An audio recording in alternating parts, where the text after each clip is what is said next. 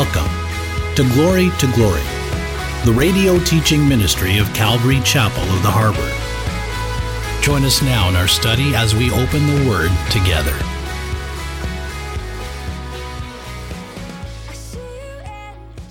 If you can turn with me, we'll be taking our text out of 1 John chapter 5. We'll be looking at verses 18 to 21. The title of the message here this morning is The Untouchables. The other day I met with a couple from this church, and it was just an awesome meeting. They've been coming out to the church for 2 years, and I really enjoyed my time getting to know them, and it was really a great time together. And I asked them how they found out about our church, and they said, well, 2 years ago they went to the Labor of Love. And they asked who put on the Labor of Love Music Fest there on the beach, the annual outreach that we do. And so someone gave them a flyer, so they showed up 2 years ago, and they've been coming ever since. And I was like, no way, that is so awesome. And then also they told me that one of them, he wasn't a Christian, and it was about 6 months later after going to the church. So he's prayed to receive the Lord, and now he's become a Christian. So I'm just encouraged in the fact that the fruit that comes, and in my heart, I look at the fact that if 5 years of doing the Labor of Love Music Fest is for his soul only, then it was worth it. Amen? One soul being saved. And we know that there's just been many testimonies of different people and just the work of the Holy Spirit. So I'm just so encouraged when I hear wonderful testimonies like that. But as we talk about the untouchables, as believers in Jesus Christ, we're considered untouchable. And what does that mean? Well, we're going to look at that here in our text. That's one of the things we're going to talk about. So with that being said, why don't we stand again, if you can, while I read these few verses. So 1 John 5, the Epistle of John, picking up at verse 18, we'll read to the end. And the Apostle John writes, "We know that whoever is born of God does not sin, but he who has been born of God keeps himself, and the wicked one does not touch him. We know that we are of God, and the whole world lies under the sway of the wicked one. And we know that the Son of God is come and has given us understanding, that we may know him who is true, and we are in him who is true, in his Son, Jesus Christ. This is the true God and eternal life. Little children, keep yourself from idols." Amen. And Lord, one more time, we just pray over this text. We pray, Lord, that you would show us what these 4 verses mean to us today, that you would open our understanding to that, Lord, how we can apply this, how we can use these verses and apply them in our lives. So please, Lord, give us that application in Jesus' name. Amen. Amen. You can be seated. So as we've been looking at, it's kind of bittersweet today because we're just now ending this wonderful letter. Hasn't it been a great letter? And the Apostle John, as we've been looking at, is the apostle of love. And we've been talking much about love and how we're to love one another. We're to love our neighbor. We're to love those that aren't saved. We're to have a love in action. And we've been talking quite a bit about love. We're not to love the world nor the things of this world. The things that are not of God, we're to hate those things, and we're to cling to those things that are good. So we've been talking quite a bit about that. We've been talking about that we're to have confidence in our salvation, that we should know that we have eternal life, and the importance of that we would have confidence in salvation, knowing that we're saved by grace through faith because of Jesus Christ. Amen? Amen. And we were looking at that we should have confidence also in our prayer life.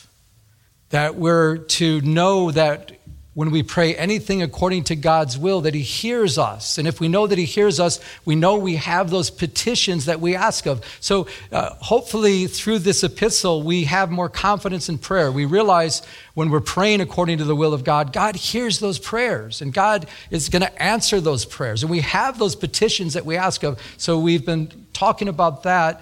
But here we're looking at these last 4 verses, and we're looking at the fact that we have victory over evil and that we have victory over sin. And we're not to fear when it comes to evil because we're on the winning side. Isn't that a good thing? Let's take a look back at this next verse, so the verse 18. So if you can, I'm going to put it up on the screen if you want to take a look. And the Apostle John says, and we know that whoever is born of God does not sin. Well, we know that doesn't mean that we are sinless, that we're perfect. Is there anyone in this place that's perfect? Can you raise your hand, please? Nobody, right? So he's talking about habitual sin. As we've looked at this before, practicing habitual sin. And I just want to say, in the battle against sin, it's important to keep in mind, if you're a believer here today, that we have all the resources of heaven not to sin. We have the power of the Holy Spirit. We're born of God, so we have power by the Holy Spirit. That we have Jesus Christ interceding for us. We have the power of Jesus that's praying for us. We have an encampment of holy angels that are encamped around us against sin to protect us from evil, right? And we have the Word of God. It talks about the Word of God, how it's a living sword, that it's powerful and sharper than any two-edged sword. So we have every resource in heaven not to sin. And I think it's important that we realize that. So when temptation comes our way, when we are tempted to fall, we should realize, wait a second, I have resources. And we should take advantage of those resources that God has given us. Amen? Some years back, I remember when I was serving at Calvary Costa Mesa, I was up front praying with people, and there was a couple that came up for prayer. They were from Boston. And it was so interesting because the husband asked if I would pray for his wife, and they were standing in front of me, and he says, my wife has a terrible anger problem. And she goes, no, I don't. No, she didn't say that. But the funny thing is, you could see it on her face. She was just like standing and just like this whole face was like distorted. And she was like, and she's like, yeah, and I get so upset. And she's admitting she has this anger problem. And so I asked them both, I said, have you two received Christ? And he says, just recently I prayed to receive Christ. I'm a born again Christian. And I says, well, how about you? And she says, no. She didn't say it that way, but... So I shared the gospel with her. I shared, about Jesus Christ dying on the cross. Do you understand that? Yes. And do you want to receive Jesus? She says, yes, I'd love to receive Jesus. And so we prayed for her, and she prayed to receive the Lord. And she said, Lord, forgive me of my sin and forgive me for my anger. Take this away from me. And then we just laid hands and we prayed over her. And she started weeping and sobbing. And it was just one of those, the whole thing. I want to do everything. And it was water's coming out everywhere. She's crying. But let me tell you, she was totally transformed right before our eyes. And the anger was gone.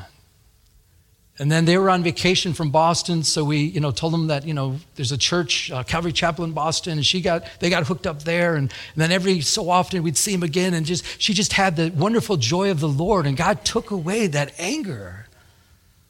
We have all the resources in heaven against sin and evil. Those that are born of God do not practice habitual sin, that Jesus Christ himself can break the chains of habitual sin. He wants to deliver us, but I believe it's just a matter of realizing, turning from that sin, but realizing the resources we have in heaven. We have all the resources it takes to combat habitual sin. We don't have to be a slave to sin. Jesus breaks those patterns of habitual sin, and we know that who's ever born of God does not sin. But look back with me. It goes on to say, but he who has been born of God keeps himself, and the wicked one does not touch him. I don't know if your Bible has in the footnotes for himself, it says that it's better translated him instead of himself. My Bible does have it in here in the footnotes. It's a better translation. It's not himself, it's him. And actually, the RSV, not RSVP, that's different, but the RSV, the Revised Standard Version, I believe it spells it out better. It says, but he, talking about, I believe, Jesus, who was born of God, who's the begotten Son of God, keeps him, that's you and me, keeps him, not himself. We don't keep ourselves, it's him that keeps us. And the evil one does not touch him. So John is simply saying Jesus keeps us as believers, that keeps us protected from the evil one. And the evil one can't touch us. If you're a note taker, I'd like to take a note. This word touch is very interesting because it has the idea of attaching oneself to you or grasping onto or latching onto you. So if you're a born-again Christian here today, you cannot have the devil or demons or demonic realm latch onto you. And I hope you realize that. There's some denominations, some churches that teach that you can be a Christian and demon-possessed. Well, the Bible doesn't teach that. And I hope we understand that you cannot be demon-possessed if you're a born-again Christian. What fellowship does light have with darkness? Once the lights turn on, kind of like you go into a dark room, you turn on the light, what happens? Darkness goes what?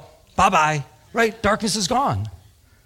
Well, when we are children of light, the light's turned on, darkness has to flee. And let me say this, though. I mean, we can't be demon-possessed, but we can have demon oppression. There could be like an oppression taking place, but I want you to realize we have power and authority over all demonic realm as Christians. Do we know that? That's good.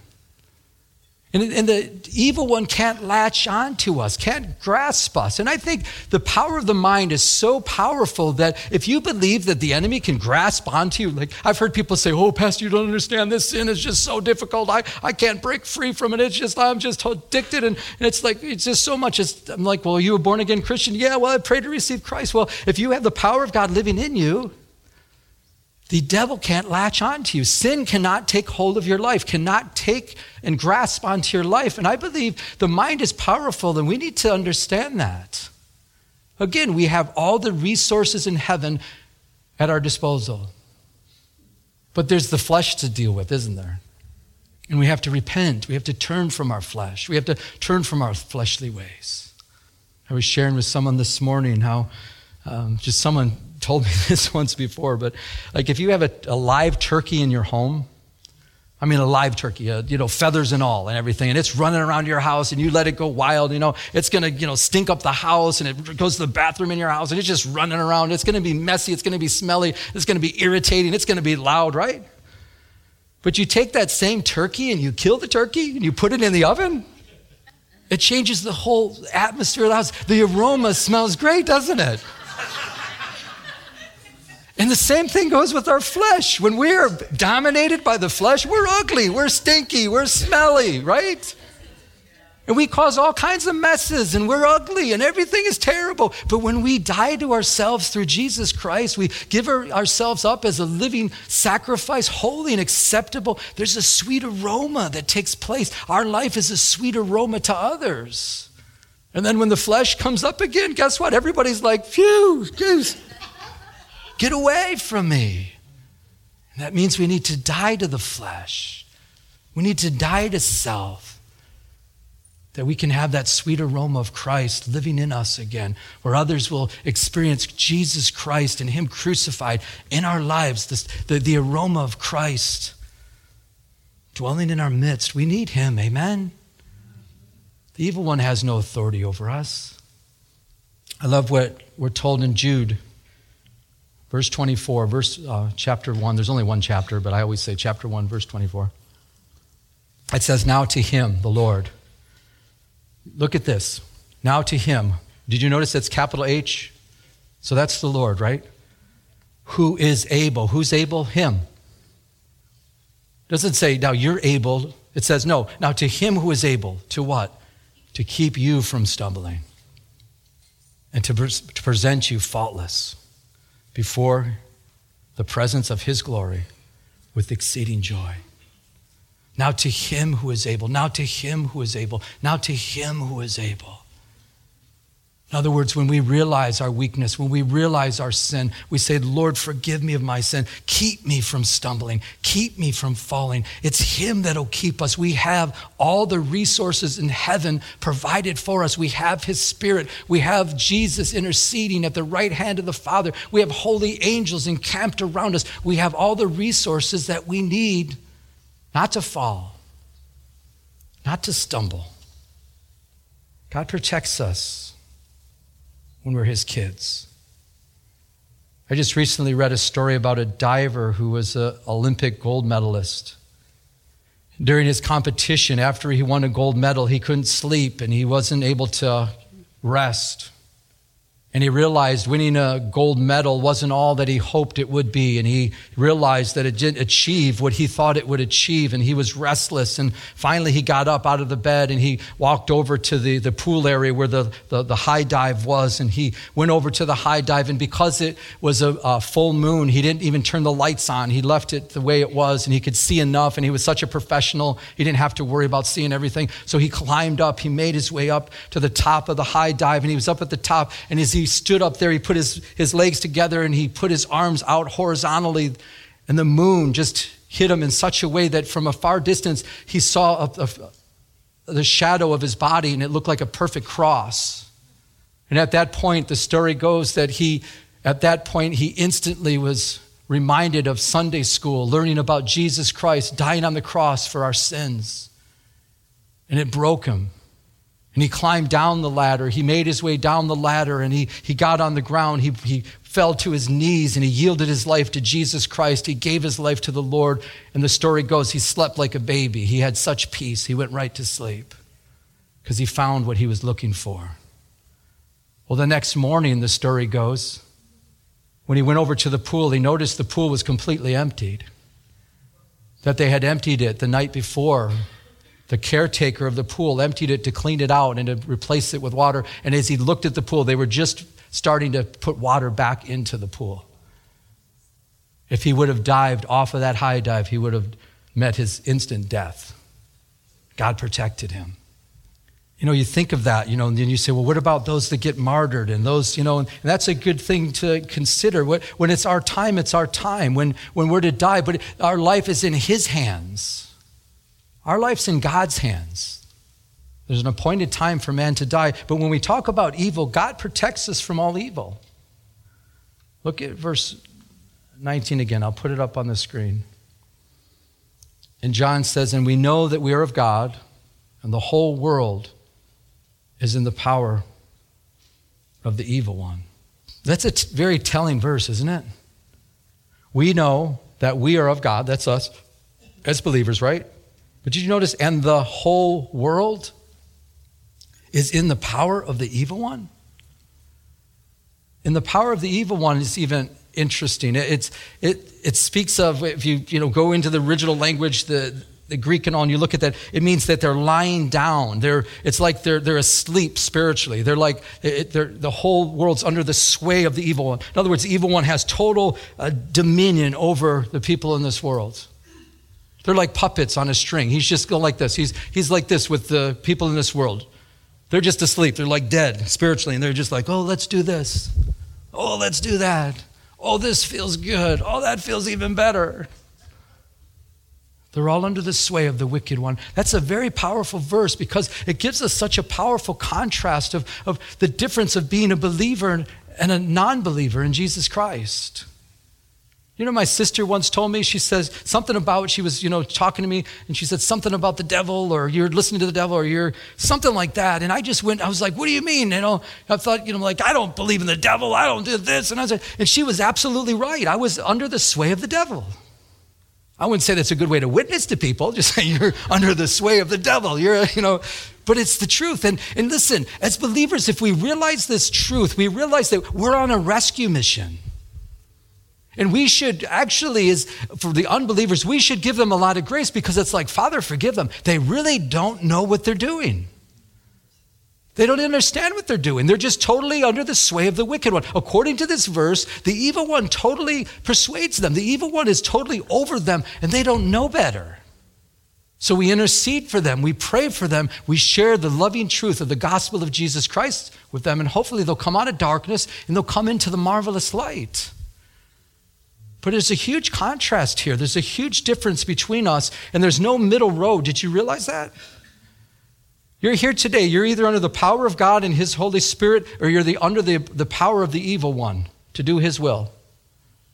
And there's all kinds of verses to back it up, talking about how in Ephesians 2:2, it says the spirit that works in sons and daughters of disobedience, the demonic spirits are working within them.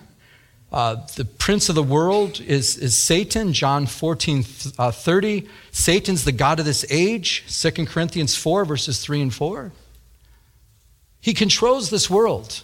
And you see with these hurricanes taking place and these earthquakes taking place, they call it an act of God. Can I explain to you? It's really not an act of God. Remember when Jesus was in the boat, he rebuked the storm. He rebuked the waves and the sea, right? It's the same verse as he rebuked it as when he cast a demon out of a demon-possessed person. He rebuked it like a demon, right? But they use it even in contracts. If it's an act of God. I've seen them in contracts, an act of God. I always want to cross it out saying, no, it's an act of the devil. I'm sorry, We know that we are of God. Isn't that a good thing to know that you're of God? And I believe that if you're a Christian, you're going to know if you're of God. If you're here today and thinking, I don't really know if I'm of God. I think I'm of God. If that's you today and you're saying, well, I think I'm of God, then I would suggest that you probably are not of God because it says, and we know that we're of God. We're to know that we're of God. There's not going to be a question mark. I've shared with people on the street, sharing, I ask them, are you born again? And they'd say, well, I think so. And I said, no, it's not a think so, it's a know so. You'll know that you're born of God. We should know it. But we should also know that the whole world is under the power of the evil one. They're asleep spiritually. But we're under the power of the Almighty, amen? And he has purpose for our lives. He brings us purpose. We're under new ownership. Is that a good feeling? You're under new ownership?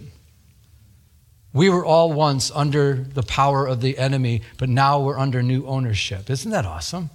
It's like there's a new sheriff in town. And believe me, he's far greater than the old sheriff. He's much more powerful. We have I've been talking about this complex here was bought out by a gentleman. He's a born-again Christian. And we've got a new ownership here. And it's so much better here in this place because of him. Amen? But our body, our lives, we've been given over. We have a life in Christ now. We have a new owner. We have power and purpose. I love what Paul the Apostle says in Philippians 3:12. Not that I have already attained, Paul said to those in Philippi. He says, I haven't attained, or I am already perfected or perfect. I'm not perfect yet.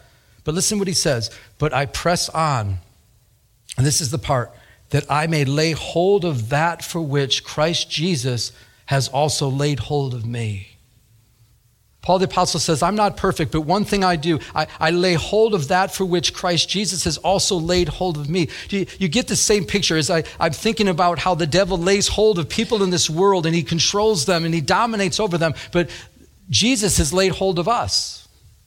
And Paul the Apostle says, I want to lay hold of all that God has laid hold of me. I want to perform. I want to be about everything that God has called me to do. Paul's heart was like, I want to do everything. I don't want to fall short of the purpose that I'm here on this earth. I want to know why I'm here, and I want to accomplish what God has for me. I don't want anything get in the way with all that God has for my life. Does that represent you? Does that reflect how you feel today? When I was in the world, I used to think, what is my purpose? Did you do that when you were in the world? I would think, what is my purpose? Why am I here?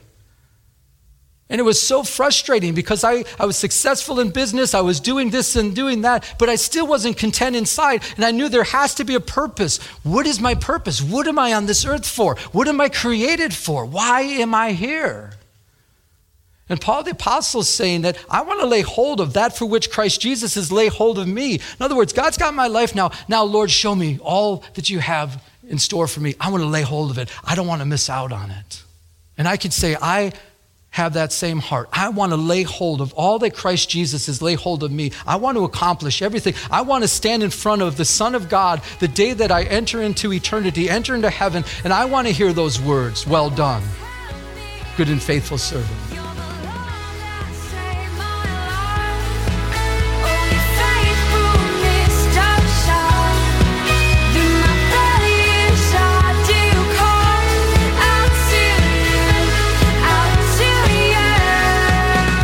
Listening to Glory with Pastor Joe Pettick, an outreach of Calvary Chapel of the Harbor. If you would like to enter into a personal relationship with Jesus Christ, call now at 714-788-8221. That's 714-788-8221. We'd like to extend an invitation to visit us here at Calvary Chapel of the Harbor. Our address is 16450 Pacific Coast Highway in Huntington Beach, California, 92649. We're located in Peters Landing Marina in Huntington Harbor. Our Sunday service times are 10 a.m. and 12 o'clock noon. Our Tuesday evening Bible study begins at 7 p.m. Now, may we continue to go to His throne of mercy as He changes us from glory to glory.